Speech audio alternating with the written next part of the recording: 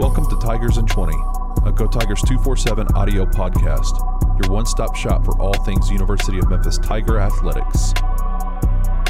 Stepping up to the microphone are your hosts, the founder of Go Tigers 247, Brooks Hanson, and lead digital content creator, Kenny Stubblefield.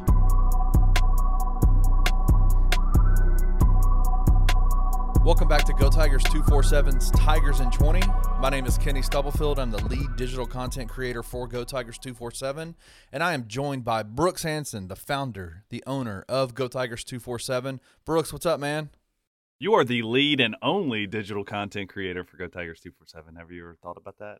I am the only, but I'm hoping that's not the case for very long. Let's go. We have a dream to build out a digital content team, and I am putting it out there into the universe. It's going to happen one day, Brooks. Well, you've already started making the connections, started talking to people. Let's just fingers crossed, knock on wood, don't jinx us. But yep. We want to build out our digital content, audio, video, photography, social media presence, and you are just the start. The start. So yes. You asked. You are the genesis. Listen, come on. Well, Brooks, it's been a minute since we've actually had a chance to jump on here. Not that we haven't been doing podcasts, because we've been doing podcasts, but we've been doing a lot of off-the-board stuff, interviewing people, a ton of football content coming out. But we wanted to jump on here today and discuss a few things. So in the first segment, we're going to be talking about football. The second segment, we're going to be talking about basketball, Memphis Tigers basketball. So just looking forward to that. As you look at the breaks and all that kind of stuff in the podcast, you'll know kind of what the segments are going to be about. But we got a lot of football stuff to talk about, Brooks, man. What's been going on? Yeah, so Ryan Silverfield and his staff have been completely revamped in terms of the support, offensive and defensive staff. I think everybody has seen what happened there with Tim Cranzy coming on board for the offensive coordinator spot. We broke that down extensively. And then Matt Barnes from Ohio State coming on board for the defensive coordinator spot. In addition to that, there's been some movement with some of the support staff in terms of grad assistants and some of the, just the guys that make the well-oiled machine run behind the scenes. But on top of that, Ryan Silverfield has pulled off one of the best recruiting classes in the history of the school, period. Like, not just for him, not for the last decade, but for the school, period. So 247 Sports does not take the transfers into account with the recruiting rankings yet. Is that correct and accurate? No, I don't think it is. Does it change the overall outlook for every team in the country if we took that into account for recruiting rankings? Yes, but do I think that Memphis's class is better on paper than what our current rank for them is? And I think the last time I checked it, the rank was 62 or 63. Right. Do I think that Memphis's recruiting class for the 2022 class is better than we show them on paper? Absolutely. I think Memphis went out and got positions of need. They got high-level transfers that can help right away, and that's what you've got to have. You cannot have duds from the transfer portal, and I think that they went and got some dudes that can do that for them. So overall, Ryan Silverfield and staff coming off of a high of what I believe the staff feels like is a win-win on both coordinator spots and hires, and then a massive haul for them with their recruiting class. So, that's all great news for Ryan Silverfield. Now it's all just leading up to spring practice and the spring game, the blue and gray game. Isn't that what they call it? Yes. I thought so. Just making sure. I'm still new to this whole football thing. Like, I'm like a baby. I'm like a year in. Is that cat years? Am I like? Yeah, you're 7 years in now. Even though it's only been one cat years wise, it's 7. I'm getting there. Yeah, I'm getting there. But yeah, man, now Memphis turns its sights to the class of 2023. Just had a big push of offers and visits for 2023 Junior Day. Actually, already have dudes knocking on the door wanting to commit to Memphis, and Memphis is still in the process of evaluating and trying to figure out what type of commits they want to take for that class. So whenever I say that commits for the 2023 class could start any day now, that's legitimate. Like legitimate, it could happen anytime. Yeah, I mean, it's just a matter of the Memphis staff deciding, like, hey, this we're done with our evaluation. We feel good about these dudes. We're willing to pull the trigger on a committable offer and to let these guys pop. So, after finishing 62nd overall in the 247 Sports team rankings, again, do I think that Memphis class is overall better than that with some of the transfers that they got, like Jay Ducker? Like, I fully expect Jay Ducker to come in and make an immediate impact for Memphis in the backfield. Tyler Murray is just – here's what I love about Tyler Murray. Stats don't lie. And I'm sorry, but if you're putting up the kind of numbers that he's put up at every stop that he's made, those stats don't lie. It's going to translate at some level. When he steps up to the University of Memphis, it's going to translate. So productivity-wise, I think Tyler Murray will be one of the most productive transfers that Memphis has. I think that they feel good about some of those dudes, including Joseph Skates, who's another big transfer for them. But we're hearing amazing things about Joseph Skates, right? Yep. Like, he's killing it.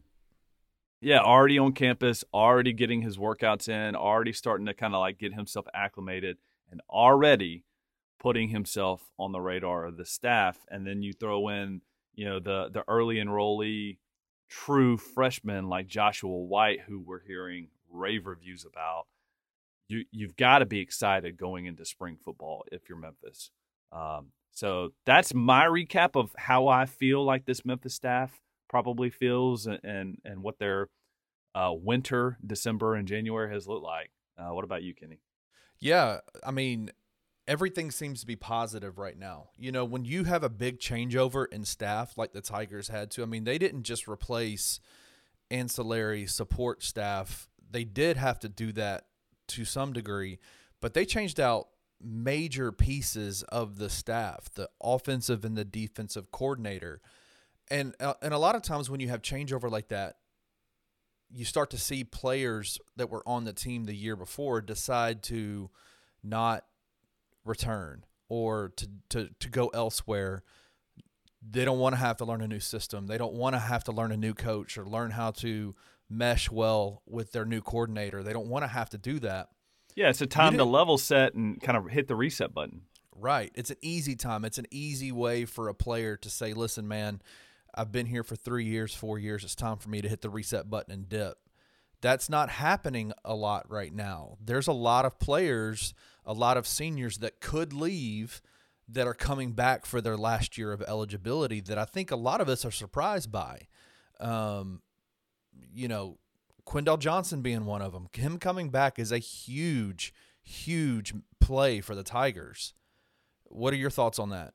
I mean, let's call that what it is. It's a huge recruiting win for Memphis' staff for 2022. You might as well call that a recruiting win because in the day and age of the transfer portal, you are constantly having to recruit your own dudes. And for Ryan Silverfield to be able to go out there and convince the top-tier talent on his team returning, and not even just seniors with an extra year of eligibility, not even those dudes, just some of your best sophomores. Guys who could go pro if they wanted to. Guys who could enter the draft. Heck, I'm hearing there's a ton of dudes that redshirted last year that were freshmen who are going to play right away next year and make an impact.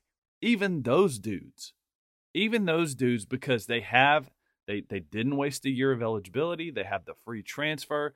They could go somewhere. They could go work out on a campus and get a look. And, they could take a visit. And I'm telling you, the fact that Memphis had very little to no transition might be the biggest news and the biggest win for Ryan Silverfield in the entire offseason. Absolutely. So I agree with you. It says a lot about the culture. You know, Ryan Silverfield talked in his last media availability about building a culture, about setting a culture up at the University of Memphis inside the program. And he talked about how he has to have those conversations with players and staff and support staff from the top down on a daily basis. He said, gone are the days of being able to dip out for 2 weeks on vacation after the bowl game is over. Those days are long gone with the transfer portal, with the early signing day, with all those kinds of things. Gone are those days. But he mentioned something, and I thought it was so interesting how he talked about having to, on a daily basis, reaffirming the culture that he is trying to bring to the University of Memphis. Like, what is the Ryan Silverfield culture in the football program? And I think that all those wins that you are starting to see, the transfer portal not hitting the Tigers hard in terms of players leaving, players wanting to come to Memphis, the 2022 recruiting class, getting guys like, veteran football guys like Matt Barnes and Tim Cramsey to come to the University of Memphis. All those things are indicative of a culture that he has built there.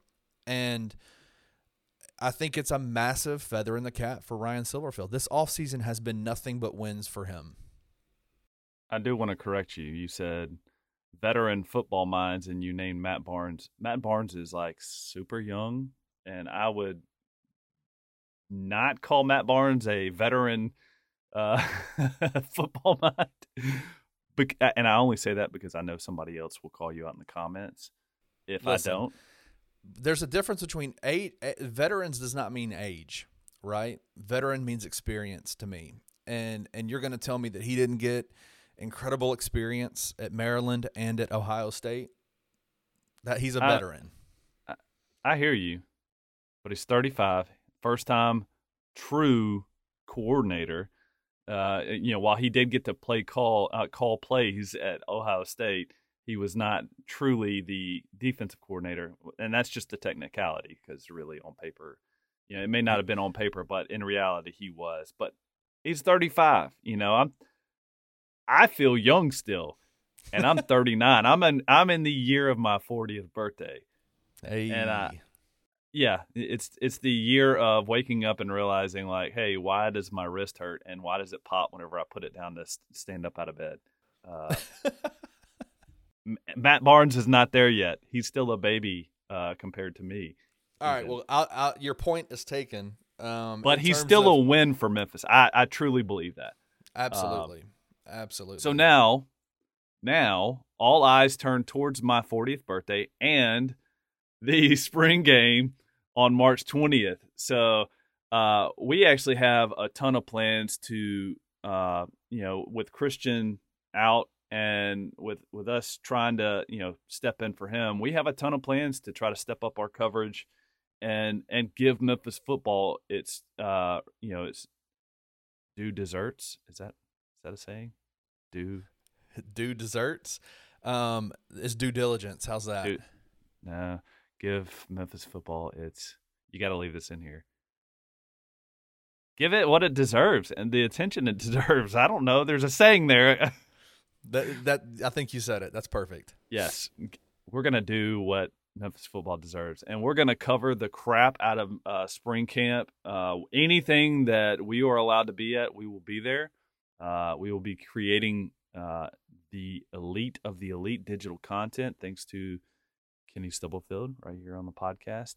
So stay tuned. I do think I'm excited about what we have planned to cover spring football. We're even going to, I don't know if you guys remember our career retrospective with Brady White that we did. Christian sat down with Brady White to go over his entire career. Honestly, one of my favorite pieces of content we've ever done in almost 13 years of doing this. And we plan to do similar things with some of the guys that are currently preparing for the 2022 NFL draft from the Memphis Tigers. So look forward to that. We will be covering extensively the Senior Bowl and what happened with Dylan Parham and Calvin Austin down at the Senior Bowl, talking to some of the nation's leading experts in terms of draft and NFL coverage about those guys. Super excited about what we have coming up on the horizon for Memphis football. So, Kenny, before we take a break and transition to basketball, do you have any last thoughts on Memphis football? I just think Memphis football is in an interesting place, and I think it's in an exciting place as they move into spring football with all of the competitions that are going to be happening during spring football. You're going to see a lot of things starting to flesh itself out. You know, a quarterback competition between Grant Gunnell and Seth Hennigan. You're going to see which receivers are going to take a step up. Is the offensive line, have the needs of the offensive line been met? What is the defensive line going to look like? How are the offenses and the offense and the defense going to learn a new system, and which players are going to step up? Like, those are all questions that I think are going to start to be answered, and I think it's just an exciting time. Like, competition is a good thing, you know. Coach Silverfield even said it in his media availability that every true player, every player needs to have competition, that every roster position is a competition. So I'm excited, man. Spring football is going to be fun this year. There's going to be a lot of really cool stuff, and I'm excited about it. It's the year of the questions, and they're exciting questions. They're not, it's like not, you know, you kind of say like, oh, there's a lot of question marks around that dude. It's not that type of question mark. It's a like, you know, what are we going to see out of this? There's so many positions, so many coaching, you know, so many system stuff, so many things that are just undetermined, and like the potential outcome for all of them is exciting. Like, it's legitimately exciting, especially when you consider that Memphis, you know, lost 4 games by a combined 13 points last year. Crazy. And finished with a record of 6-6. You know, you flip those, you know, it's just the little things there. Those, I mean, there were legitimately games that were just decided by one call or one misplay or whatever. I mean, just the I think I got you to put this clip in there before, the Any Given Sunday, the inches, Right. Man, it to me, it just feels like Memphis was just inches away from being like 10-2. I know that sounds crazy, and I'm hopeful. So one of the questions that I constantly throw around in my head whenever I'm looking at college basketball hot seats, whenever I'm looking at Memphis's own programs, football, basketball, you're sitting here telling yourself and asking yourself, where's the hope? Like, does next year, does it present itself as possibly better than this year? Is there hope on the horizon? And I think if you look at the outcome of last season, along with what the wins that they've had in the offseason so far, there's a ton of hope and excitement on the horizon for Memphis football. So I agree 100%. I can't say anything more. I'm super excited about what we've got coming for football. So let's take a quick break. We'll come back on the other side after you hear back from our robot sponsors, and we'll talk Memphis basketball.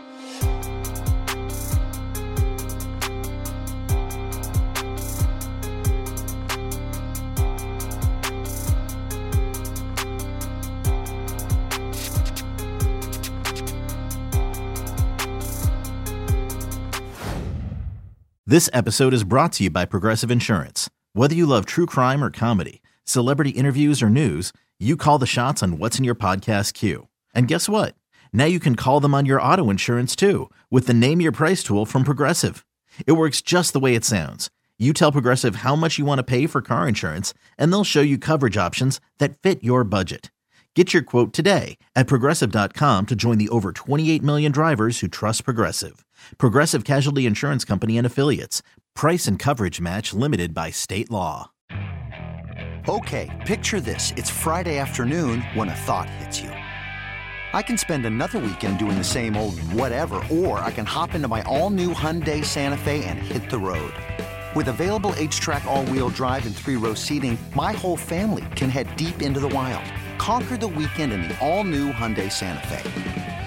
Visit HyundaiUSA.com or call 562-314-4603 for more details. Hyundai, there's joy in every journey. Turn me on, YC.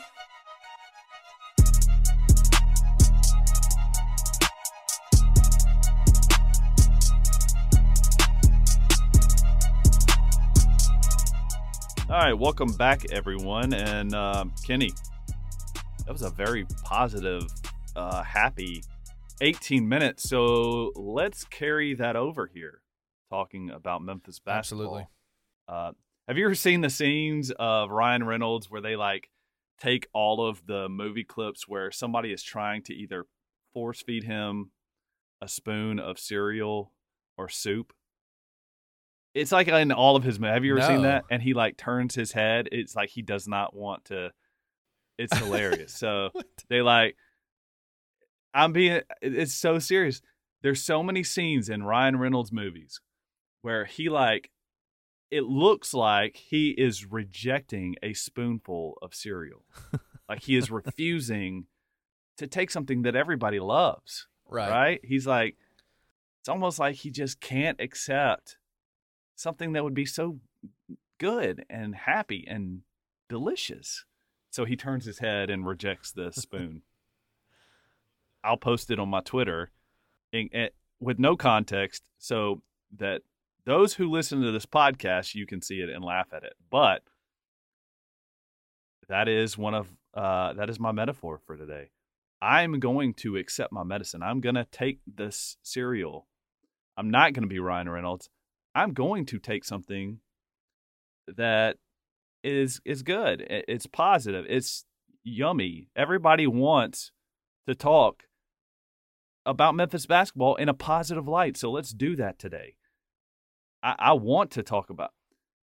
So, Kenny, I need to clear something off my chest. I need to get off my chest. I think people think I want to be negative. I don't. There would be nothing in this world that would make me happier than to see Memphis basketball with Penny Hardaway at the helm win a national championship, to succeed at the highest level, to be the next Coach K at Memphis, because it would be tremendous for the university. It'd be tremendous for Penny Hardaway's legacy at the University of Memphis. It would be tremendous for the city of Memphis. So I desperately want to be positive and have a positive outlook about things going on. So we're going to do that today. We're going to, whenever I said, where's the hope? We're going to find all of the things to be hopeful for and about as a Memphis basketball fan with, I believe, 8 official games on the horizon for Memphis basketball. Let's walk through the current outlook for Memphis basketball, 20 games in, and we've got Tulane, Houston, Cincinnati, SMU, Temple, Wichita State, South Florida, and then to finish the season, currently number 6 overall, Houston, at home at the FedEx Forum to finish the Tigers season. So, first of all, positive. Memphis appears to be getting healthy at the right time, which is, to Penny Hardaway's credit, a great thing, because when you do have your full roster, you have your best players, you should be able to play your best players the most minutes. And if you're playing your best players the most minutes, then you should be winning games, especially when you have the talent that Memphis has. So they have a chance, starting on Wednesday night, to avenge themselves against a few opponents that deserve a little bit of a payback. Tulane being the first of those. The Tigers went down to New Orleans earlier this season in January, or was it late December? I think it was late. It was actually the last game of the year, wasn't it? They went down to New Orleans. The 29th of December. Lost to, a 4-6 Tulane team by 1 point in a game where they struggled. They kind of trailed the entire game and made a late push in the final couple of minutes and just fell a little bit short. In that game, they were missing some of their key players. They were not healthy. They went down there without it was DeAndre Williams was out, right? DeAndre Williams was out, and Jalen Duren was out. Two of their best post players. Now, did that seem to affect things in the final stat line for Memphis in terms of post play? No, they out-rebounded Tulane 40-20. It wasn't like Memphis was hurting on the block. What they could not do, though, is stop Jalen Cook, who is, in my opinion, the best guard. And I will put him up against anybody, the best guard in the entire American. Jalen Cook is a pro. If I'm forming a team from the American, I'm going out and getting Jalen Cook. He is that good. Yes, he's very, very, very talented. To be a freshman, he is everything you could ask for and more from a guard, especially in the American. So, for me, the positive outlook is that now that Memphis has two of its best post players back, and Josh Minot is playing the way that he is, you have Jalen Duren and DeAndre Williams patrolling the paint. What that does for Memphis with Jalen Cook, even though Jalen Cook is a 6'1" guard, is that it allows Memphis's defenders to play more aggressively on the perimeter, and it allows them to funnel Jalen Cook in ways that they now have their true and best rim protectors in the game. You know, a true rim protector changes everything. Just think back to the way that Kentucky used Anthony Davis and Nerlens Noel, and even the way that John Calipari used Joey Dorsey at Memphis, and even Robert Dozier. Everything was funneled. Everything, the guards' defense was based upon the ability of their centers or their post players to be able to essentially erase their mistakes. And Memphis now can make mistakes on the perimeter in defending guys like Jalen Cook, like Zion James, and right. With Kevin Cross. You know, Kevin Cross he's not like a guard, but he steps out. He pulled Memphis defenders out of the paint, and Memphis on its switches. When Kevin Cross, sets a screen and Memphis switches, and now you've got maybe Lester Quinones on a 6'8" Kevin Cross, Lester Quinones can make mistakes, and Jalen Duren will be there to erase it. And to me, that's a lot of what Memphis can hang its hat on going into Wednesday night in terms of being hopeful of, getting one back against Tulane. The other thing is, Tulane is not going to shoot 10 of 22 from three. They're not going to shoot 46% from the three-point line. Memphis's three-point defense against Tulane was just atrocious. So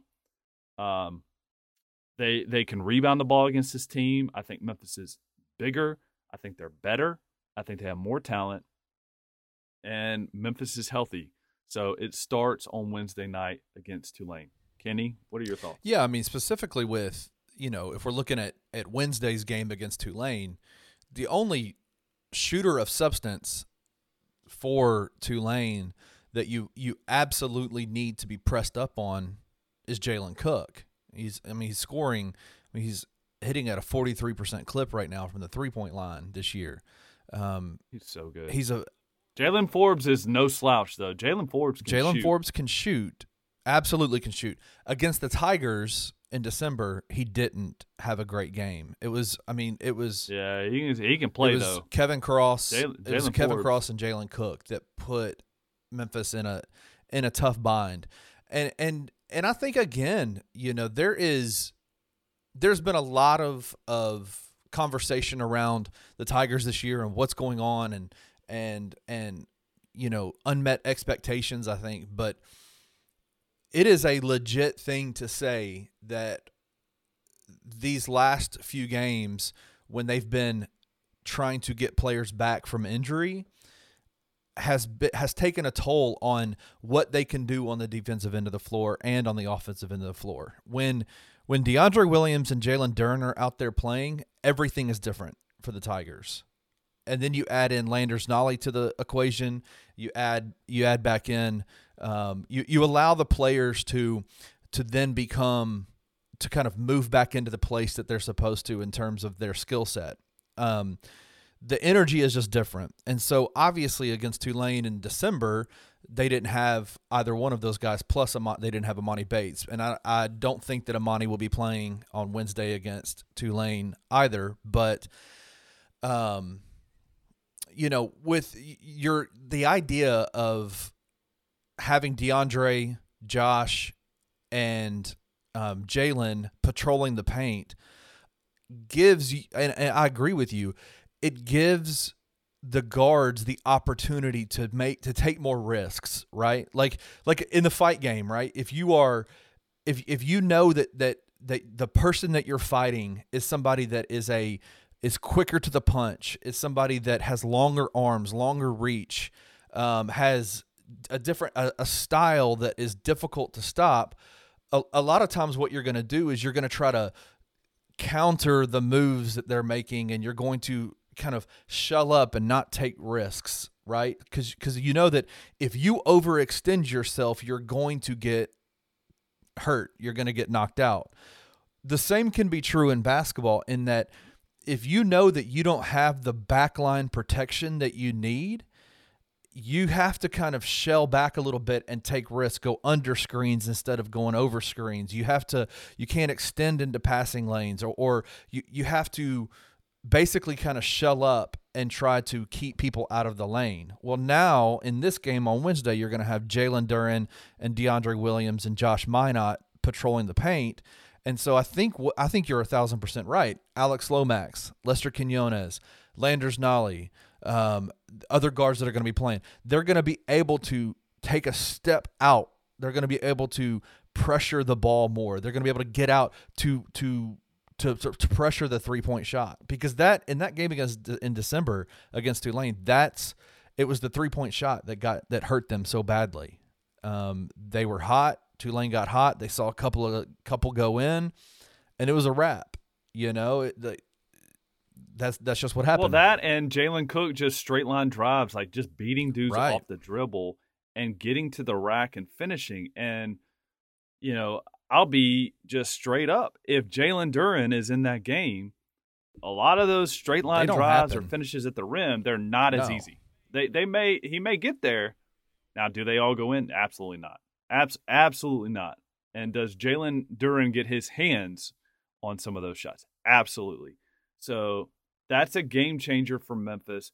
So that's a positive. That's something for Penny Hardaway to be hopeful about, to be excited about. Having him back and having a chance to get one back against Ron Hunter and the Tulane Green Wave on Wednesday night. So then you have a chance to come out and prove yourself. And I think that Penny Hardaway's kind of tenor from the media podium, from his media availability, is like he's looking forward to the opportunity to essentially assert that what he said in that, F-bomb tirade was legitimate. This is Penny Hardaway's chance to say, see, I told you so. And yes, maybe I got upset. Maybe I went off and I shouldn't have. Maybe this, maybe that. But I didn't have my full roster, you mother. And I tried to tell you that without my full roster, it's tough. But if I have my full roster, I can do almost anything I want to.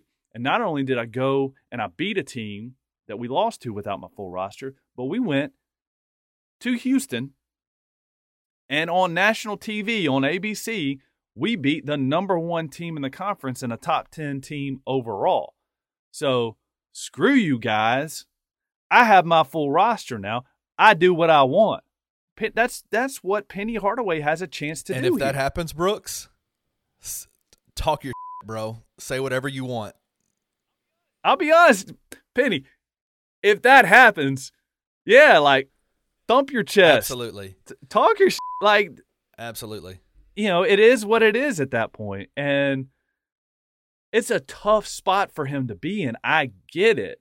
And it's a big opportunity for Memphis. Like, and here's the thing that does. Then after that, 6 games remaining. Well, let's not forget the Cincinnati game on the 15th. Well, I mean, that's one of the 6. And if you win that, you go and you beat Tulane at home, you get that game back, you tell yourself, okay, we lost to a team in conference before, but we have our full roster now, and we beat them. And then we went to Houston and beat a team that we tried to beat 3 times last year and couldn't do it. And they're top 10 in the country, number 1 in the conference. We beat them. 6 games left. Memphis and Penny Hardaway now have the ultimate confidence going into that final stretch. Now, is it tough to go 3 straight on the road against 3 of the top teams in the conference, one of whom already beat you in SMU? Yes, that is brutal.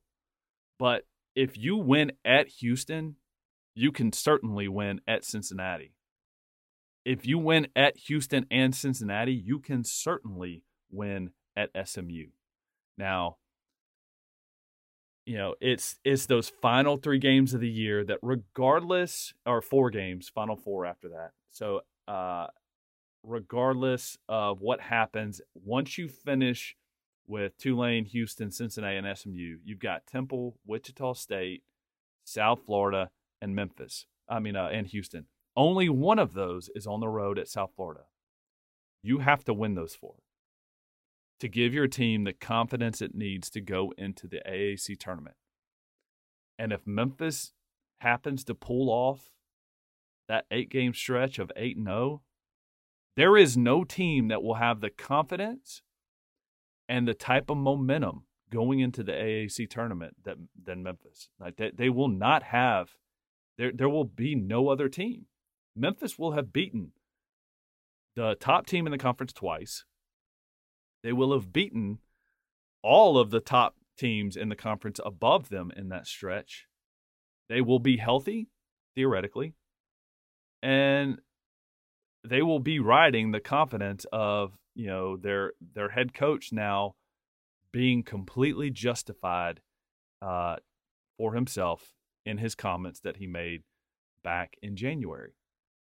It is honestly, it's set up as a do or die type of situation. I actually, on Sunday, my son plays 10U travel ball, and we worked on outfield do or die situations. Game is on the line. You got a ball that gets through, maybe a line drive or a ground ball that comes to you, and you're sprinting to that ball, max effort, going straight through the ball with your glove on your glove hand side, and coming up just firing. That's where Memphis is right now. They've got nothing to lose. It's either you make the play, you win these games, or to me, it essentially feels like the game is over. The season is potentially over at that point without some sort of miracle. Like if Memphis goes 4-3, 4-4 in that stretch, or, even 6-2 in that stretch, their chances of an automatic, an at-large bid is out the window. It's already slipping away, and you've got to win the conference. And if you go 6-2 and maybe lose to SMU or Houston and SMU, you don't necessarily feel great going into the conference tournament that you can win it, right? Is that just me? Yeah, I don't think. Disagree with me here. Make me more positive. No, I don't think that's a negative thing that you're saying. I if you lose to SMU and you go 0-2 versus SMU, that's going to be demoralizing. But I would say this: that SMU game in Memphis was the Tigers at the lowest of their low, right? Like that was everybody was hurting. There was a lot of turmoil and tension around the program during that time. They were in the midst of a that's the press conference. Was that the press conference game? Everything kind of that's the infamous. Yeah, that was. They were in the middle. They had just lost to UCF and East Carolina on the road after losing a buzzer beater at East Carolina, and they have to come home, and they're beat up. It's late on a cold night. The crowd doesn't really show up. Memphis is struggling, and they lose to SMU after being up early. Like they struggled to score early, and then they came back and took a lead, right? And just couldn't finish it. I don't know if they came back and took a lead. They came back and got it within 9, 7, something like that. SMU was up. I think they didn't. I don't think Memphis scored in that SMU game until like they had 2 points with like 12 minutes left in the first half. Yeah, you're right. They brought it within 5 and then 2. Okay. In the second half. I think it was a wire-to-wire loss to SMU in that game. But if you look at it, I mean, think about it last year with the Tiger team and the Houston games. They lost to Houston 3 straight games, and all of them were very, very close. You had a buzzer beater in Houston. You had I can't remember the game that happened in Memphis. It was a very close game. I think they lost by 2 or 1. And they came into that season, into that tournament, the AAC tournament, believing that they could beat Houston. And then they lost to Houston again in a very close game again.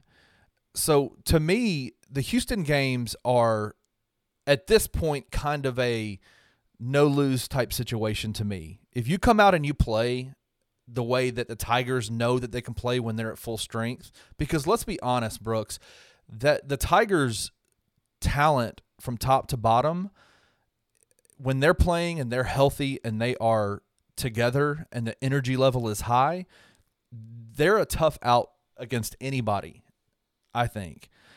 So if you come out and you play Houston at Houston and then back in Memphis to close the season out, and you play them well, I don't think you walk away from that with a loss and say demoralized. Now, it's those other games, right? Like it's the SMU game, it's the Wichita State game at home, it's the Cincinnati game. Those are the 3 to me that those are the must wins. They have to win those games.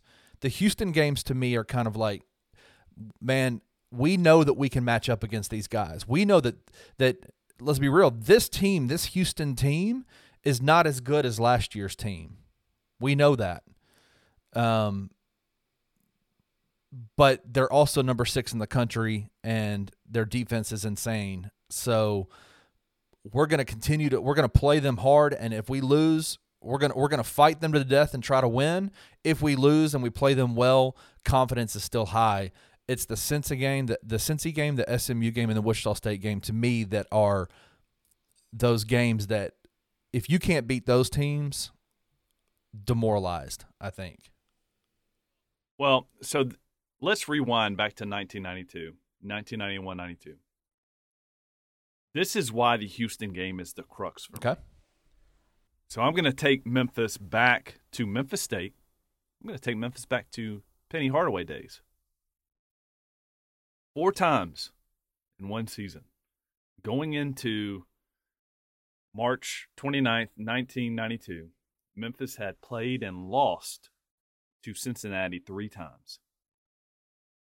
And in an extremely rare,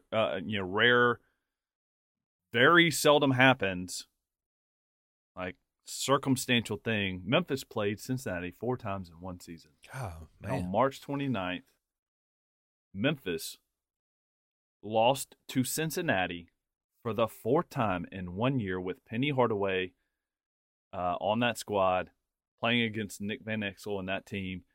To me, I remember those teams, and I remember how it felt like Memphis was just cursed against I remember Cincinnati. that. They were Yep. so physical, so dominant in the paint. Was that the And- Danny Fortson team? Nick Van Mhm. Exel, Danny And- Fortson. Whew. Yep, so physical. And it just felt like Memphis, no matter what happened, Memphis could not beat that Yep. team. Now, fast forward to 1993, Penny Hardaway in Memphis face off against Cincinnati, who was in the top 5, and beat Cincinnati, finally getting that bugaboo off their back, beat them by 2, 68-66. And to me, it feels like this is that game. Right. Now, maybe it's not the first of the two matchups. Maybe it's the one at home. Maybe it's the final game of the year. But Memphis has to be able to shed that we can't beat Houston mantra that's certainly building in their head. Like, when you lose to a team 3 straight times, when you start those losing streaks, it's hard to get out of your head. I know that from being a coach. I know that from coaching my kids and from seeing the way that those kids respond to a loss or responding to playing a certain team multiple times. We can have the best game of our season, face a team that we're better than, but they present a matchup problem for us, and our kids would get in their heads. It happens at all levels. And for me, I want to see Memphis come out and be able to assert that level of domination in that matchup against Houston, to be able to say, we can beat this team. The team that everyone else believes is number 1 in the conference, we can beat this team. Not only can we beat this team once, we can beat them twice. And if we beat them twice, we can certainly beat them a third time. So I think Memphis has a lot to prove in the way that they play that first matchup. And if they don't get that game, coming up later this week, after the Tulane game, if they do not get that game, if it does not go in their favor, they have to win that season closing game against Houston at the FedEx Forum. Well, and right now history's on their side because they've already done that this year against Tulsa. Right? They've beat Tulsa twice this year, and that to me is the team that you talked about. Our roster is better. We should be able to beat them, but something was going on. I mean, I'm looking back at the schedule. Matchup-wise or mentally. Last year they lost twice to Tulsa. The year before that they lost. I mean, they had that huge 40 point loss to Tulsa. They came back and played Tulsa. I think they only played Tulsa once in 2019, and they lost that game by 40 points. Penny has had trouble with Tulsa throughout his career, and they've beat them twice on the road and at home. So he's already got that monkey off his back this year. Now it's Tulsa, or now it's Houston, right? Now he's got 2 more games with Houston. Yeah. Yep. So let's do this. Let's go through these final games and answer that question. Is Memphis better than that team? Should they win, or can they win? And let's just look at what the outlook looks like. Tulane. Memphis should win that game. Memphis is better than Tulane. Memphis is at home. They owe Tulane. They have their full roster. Memphis should win that game. Houston. Memphis can beat Houston. Absolutely. Memphis matches up favorably against Houston, especially given the fact that Memphis overall has a better interior than Houston. I think Fabian White is going to give problems. My solution to Fabian White is to put Josh Minot on him, because Fabian White loves to play on the perimeter. That's where he does a lot of his scoring damage. Yeah, no, Fabian White and Josh Carlton definitely pose matchup problems for Memphis. And overall, like, they are talented. Do I think that Memphis overall has the players and talent that's better than them added up in the post? Absolutely. I think when your second leading rebounder on your team is a guard in Kyler Edwards, that Memphis matches up favorably against Houston. I think Memphis has the shooters to be able to match up with Houston. I think Memphis has the guards. This guard situation with Houston, they don't have that prototypical small 6'1" guard that's going to give Memphis's guards problems, like Jalen Cook. Well, Marcus Sasser was that guy, but obviously, well, he's out. So, can Memphis win that game? Absolutely. Memphis has already proven that they can beat Cincinnati. Is that game going to be wild? Yes. With Cincinnati trying to do their whiteout and their retro uniforms. By the way, I don't know if you've seen those. Cincinnati, I want one of those. I haven't seen them. Like, I want a T-shirt version. I'm not a jersey guy. I don't think any adult over the age of 25 should be a jersey guy. But that's neither half the listeners on this podcast just went boo. I'm sorry. I want a T-shirt version, though, just because they look that awesome. Like, I want to create a Memphis version of Cincinnati's white throwbacks. They say the cats on them, they've got like a super sweet script on them. It's like they're lettering. They've got a little sheen to them. They look nice. But should Memphis win that game, or can they? Yes. Can Memphis beat SMU? I think the fact that Memphis was 9 minutes into that game with 2 points and they lost by 8. Lost by 8. Lost by 8. Tells you that Memphis can win that game. Right? Yes. Memphis can beat SMU. Memphis, talent-wise, is better than SMU. And overall, SMU, after playing Memphis, has not looked great. They barely beat Temple. They got absolutely demolished by Wichita State. And between their last game and when Memphis plays them again, they've got to face off against Houston. So potentially a demoralizing game for SMU. Now, could it be a momentum builder for them as well? Yeah. But then they've got to go and play a Temple team that played them tough the time before. So, but Memphis can beat SMU. So they can beat Tulane. They can beat Houston. They can beat Cincinnati. They can beat SMU. They should beat Temple. They should beat Wichita State. I think it's already proven Memphis is better than Wichita State. This game's at home. Memphis absolutely should beat South Florida. I'm going to stay positive. If there's something crazy that happens at South Florida, at that point, it's going to be hard for me to be positive. Memphis should win that game going away. And can Memphis beat Houston? If they're going to do it out of those two games on the road or at home, the final game of the season on March 6th, 12 p.m. That will be the game. 12 p.m. at CBS. That game is going to be – the atmosphere inside the Forum is going to be wild. Y'all don't listen to Kenny. Don't show up an hour late. That game is at 11 a.m. on CBS. Oh. Show up early. Oh. Don't show up late like Kenny's trying to tell you to do. Why does our board have it at Eastern Standard Time? Why are we Eastern Standard Time on the Go Tigers? We're Central. Send it to the developers. Okay. I don't know, Kenny. Sorry. But in a world of can and should, Memphis's outlook for these final 8 games can and should be positive. Penny Hardaway's outlook for these final 8 games of the regular season can and should be positive. So here's my encouragement to myself. Here's my encouragement to Memphis fans listening at home. In spite of what may have transpired throughout this entire year, it's tough to say, these excuses are valid because there are so many of them, but they are.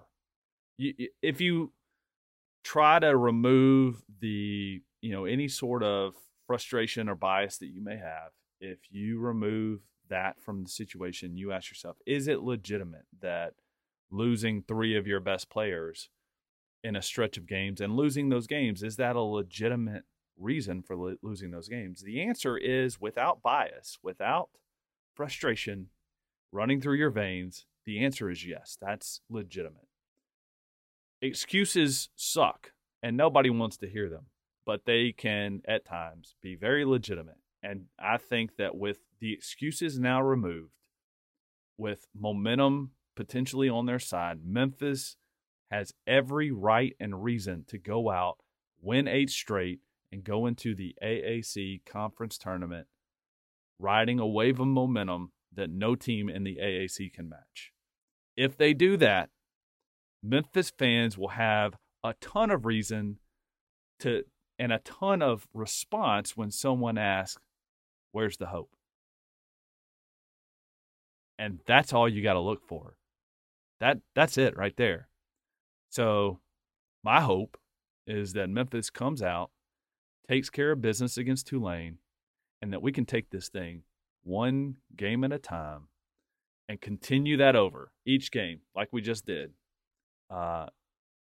Because I'll be honest, this ain't no fun dialoguing with Memphis fans, dialoguing with a message board, and having to corral some of the most negative times that I've seen in my 13 years of Memphis coverage. It's not fun. Like, let's get back to winning. Let's get back to being positive. Let's get back to being hopeful. And if we can do that, you'll see a happier version of me for sure. I want this thing to get right. So 8 games, let's do it. Kenny, what do you got? What do you think? I mean, I 100% agree with you. Honestly, think we should end the podcast with that last bit. But I'll ask you a couple of questions, and then we can kind of dialogue on that, and then we'll be done. But who are the players? Give me 2 players that from the beginning of the season to now are going to help, that have been the biggest surprise to you, or are going to be the main players that are going to provide that hope and possibly really impact these next 8 games, 9 games for the Tigers? Yeah, I think without a doubt, my number one is DeAndre Williams. Everyone, and I know that sounds cliche, because he was one of the top returners. He's Memphis's second leading scorer, only by the narrowest of margins behind Jalen Duren. But you see it in their last game against East Carolina. I mean, UCF. UCF. I'm confusing all my acronyms and everything right now. Against UCF. It's not even about the final box score. DeAndre Williams could have fouled out of that game. He finished with 4 fouls, and he could have had 4 points. But the energy he brought to the team in the opening minutes of that game is what made the difference. Absolutely. And is DeAndre Williams a little out of control? And by a little, I mean a lot, yes. Is he a little bit like, is it like constantly watching a squirrel that was maybe fed some amphetamines? Like, yes, like I feel like I'm watching a dude who's like on the verge of just like straight up running up, into the crowds and just leaving the stadium. Like, that's how much energy and passion he plays with. I'm not saying it's mental, like there's anything mentally wrong with him. I'm saying he cares. DeAndre Williams cares so much, and you don't realize how much a team misses that until you see them without it, and you're like, does anyone even care? Let me speak to this for a second. Especially at home games, because my seat is literally right next to the bench, and I'm telling you, man, I don't think that people who aren't as close as I am to the Tigers bench can understand how true what you're saying about DeAndre Williams' impact on the team is. It is not about the box score with DeAndre. The fact that he is an effective and impactful player for the Tigers is a byproduct of the energy level that he brings. There was a point in the UCF game where I think it was in the second half, the Tigers were up. I cannot remember exactly how much the Tigers were up going into half, and UCF made a slight run to bring it back within 5 in the second half. And DeAndre gets fouled going to the basket, and he turns around and looks at the bench and screams, "What the F are we doing?" Screaming like at the top of his lungs. They called a timeout. They came out, and the Tigers blew the doors off of him for the rest of the game. Yeah, they were up 9 on a Darius Perry layup. UCF cut it to 2. Was it to 2? Or 1. Was it 1? Yeah. 36-35. DeAndre Williams went to the free throw line and made both free throws. Yes, it was before that. There was a timeout before those free throws when he got fouled where he lost his mind, and not in a negative way, but it was like a call of like, this is not enough. This is not good what we're doing here. And you need guys like that. You need a DeAndre Williams who can say, what the F are we doing here? And he is such an impactful player for the Tigers. When he wasn't playing, his energy level even on the bench was effective during the Cincinnati game. Brooks, you remember that clip that I sent you? Mm-hmm. He is constantly communicating, constantly talking, constantly coaching up Jalen Duren in that game with some of the best advice I've ever heard an older player give a younger player. Incredible stuff, man. He is a fantastic asset to the Tiger team. Memphis went on to score 42 points after that foul in the final 16 minutes. Crazy. 42 points in 16 Crazy. minutes. Yeah. So DeAndre Williams, number 1. And there's no way you can talk about like, and this isn't a surprise to me, but there's no way that you can talk about beginning of the season to now and without saying anything about Josh Minott. Josh Minott is a pro.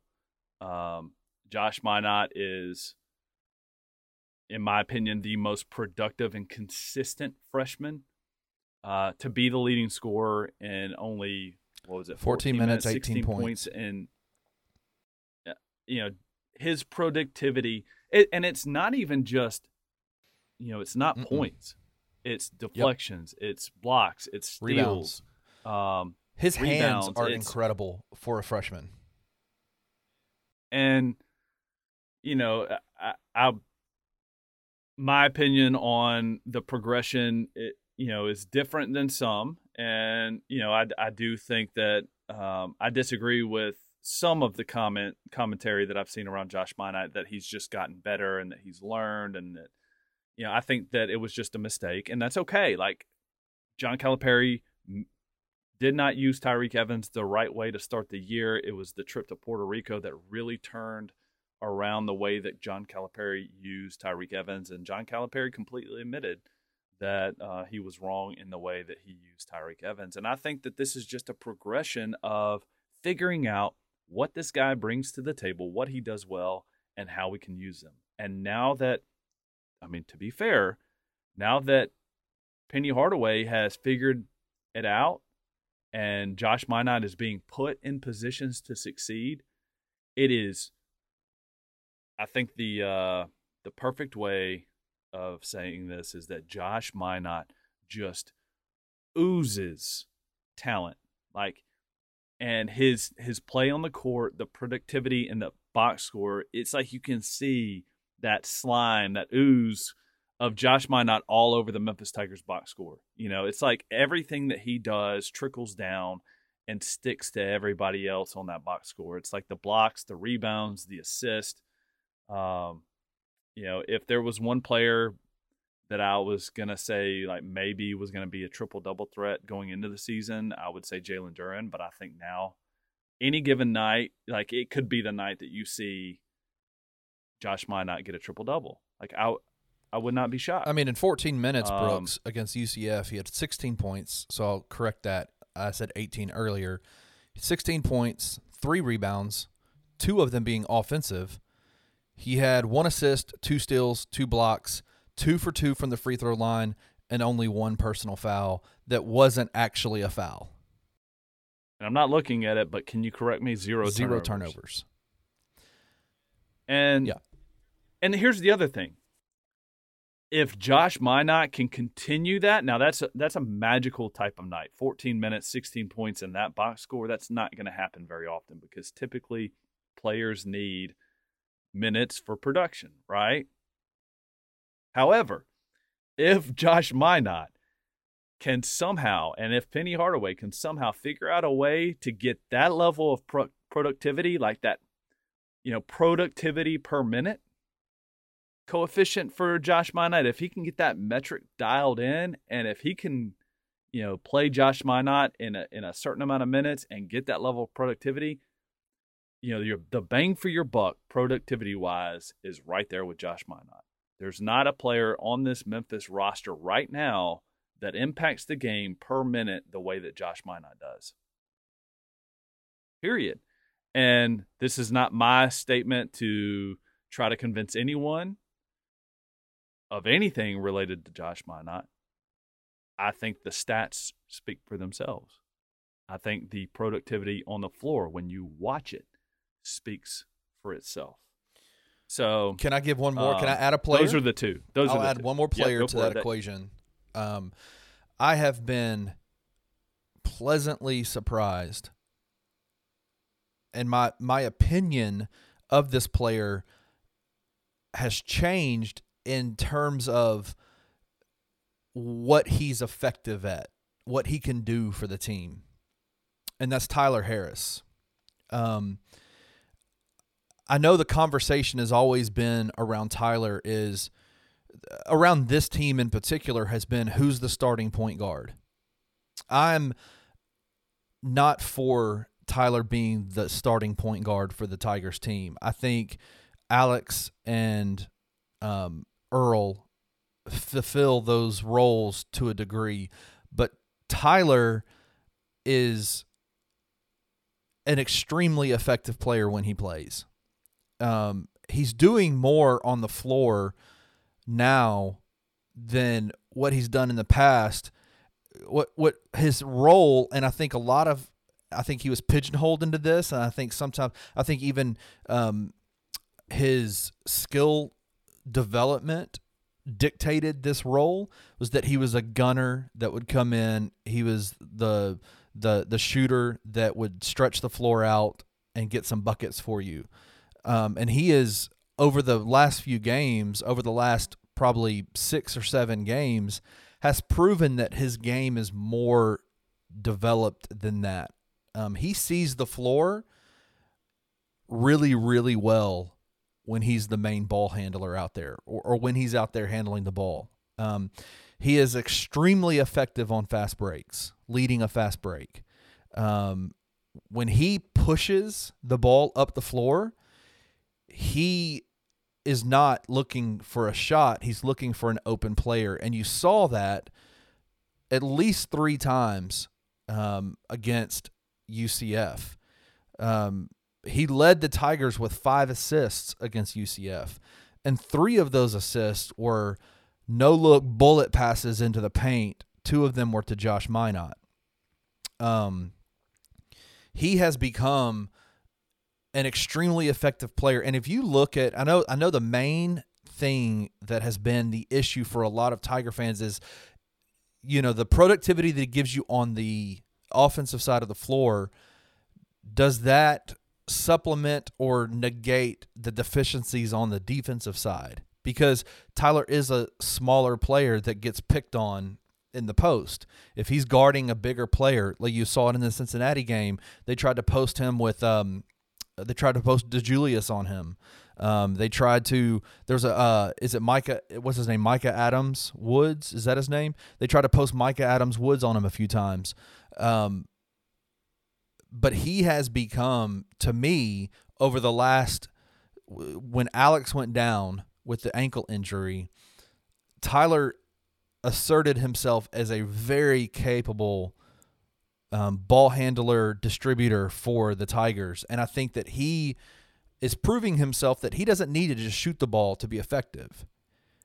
He is productive. Over the last 7 games, Right. Tyler Harris is averaging a 2.7 to 1 assist to turnover Which is ratio. very good. Yeah, that's above average. That's a good. You want a plus 2 for 1. college, 2 for 1 like, is high. ideal. Yeah, anything over that is very good. Now it's not elite, but it's very good. And here's the thing: he's been effective for Memphis, been one of the leading scorers for Memphis in each of those games. In his last, let's see, I believe it's 7 games. Let me just list off his points, his point production: 20, 15, 13, 17, 24. Now, the game against ECU at home, he didn't need to do it, so he didn't. And he was off that night. You know, you could see it. Like, I think he jinxed himself on the coach's show. He talked about, like, you know, man, it's just like I go out there and I expect it to go in, but some nights you just go out there and you kind of feel it, and you know your shots is like broke that night. And that was like literally the Monday night before that ECU game. So 3 points that game, and then 15 points in 17 minutes. So productivity per minute, just like Josh Minot, is there. And I think Tyler Harris, like you're saying, has figured out how to impact the game for Memphis in a positive way. And you look at his last 2 games, he's 2 for 12 Right. and 3, and Right. still highly effective for Memphis. He was 6-11 overall from the field, yet 1 of 5 from 3 against UCF. And I'll say this: Tulane better watch out, because you are not holding Tyler Harris 2 of 12 for very long. He's not gonna have a stretch of games where his shots broke, so to speak. He just isn't. He is a shooter, and he is going to shoot his way out of it, whether it's against Tulane this week, whether it's on the road at Houston. He will shoot his way out, and I'm on 100% with you. Tyler Harris is a completely different player today than the day that he left the University of Memphis to head to Iowa State. Completely different player. In a very, very surprisingly great way. I actually probably need to apologize to Tyler Harris. Like, I'm sorry. You are proving me wrong. And I love it. I love watching you go out there and play and bust every stereotype that I thought I had for you. So that's all I've got. Kenny, you got anything else? I know you said you wanted to ask me some questions, but that was one question. That's the question. We'll end it there. It's been a long podcast. Listen, I am excited. I'm hopeful. You talked about hope at the beginning of this segment, which was like an hour ago, but you talked about hope, and I think that there is reason for hope. I do think that the Tigers getting healthy at this critical juncture in the season is critical and key for their success moving forward. And if they go on this stretch, these 8 games, and they, let's say best case scenario, win all of those games, there will not be a team outside of maybe Auburn in the country that will have more confidence than the Tigers will walking into the AAC tournament. So I agree with you, Brooks. And man, other than that, man, I'm done. I'm good. I'm going to say 2 more things since you brought up Auburn. One, Memphis shouldn't feel so bad about that Georgia game, because honestly, I feel like Tom Crean, even though he's about to get his ass fired, he put some sort of voodoo magic on that, home court for them. And they have some sort of like weird reverse curse where they like lose to everybody except for the elite teams that come in to Athens, Georgia. And they obviously didn't pull off the win against Auburn. They should have. But man, Georgia against, top 15 teams in Athens is like they have some sort of like they've made a deal with the devil. Second, I'm going to end on this. I say all of what I just said, almost, I think, 40 minutes worth of talk, 40 plus minutes. At the end of the day, this is the stretch. This is the do or die. And to bring it back to the team mantra for Memphis football, we're going to start and end on Memphis football. The team mantra a few years back was show me. Show me. This is the put up or shut up. This is the do or die. It's the bottom of the ninth. You got a runner in scoring position and a base hit that can win the game. You're in the field. Make the play to end the game. Make the play. Do it. Show me.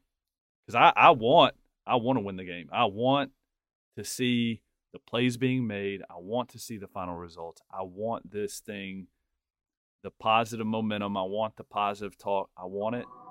Let's do it. Okay? Kenny, you got anything else? I'm good. That's a wrap. Thank you for listening to Tigers in 20. If you enjoyed this episode, we would love for you to leave a rating and a comment wherever you download your podcast.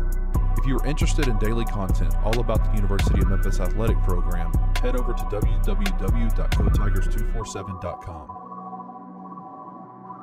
Articles are published daily, and you can join the Go Tigers 247 family by signing up for a VIP membership for even more behind-the-scenes information.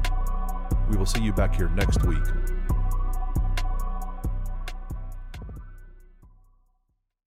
From producers Matt Damon and Ben Affleck, explore how art and music sustained hope during the siege of Sarajevo, thanks in part to humanitarians and the band U2. Kiss the Future. New documentary now streaming exclusively on Paramount+. Go to Paramount+ to try it free. Terms apply. You can now relive the best moments of the UEFA Champions League 24/7. The UEFA Champions League channel is a new 24-hour streaming channel serving non-stop goals, highlights, and full match replays from the world's most prestigious club competition. Reminisce on your favorite moments, legendary players, and brilliant goals with the UEFA Champions League channel streaming around the clock on Pluto TV and the CBS Sports app.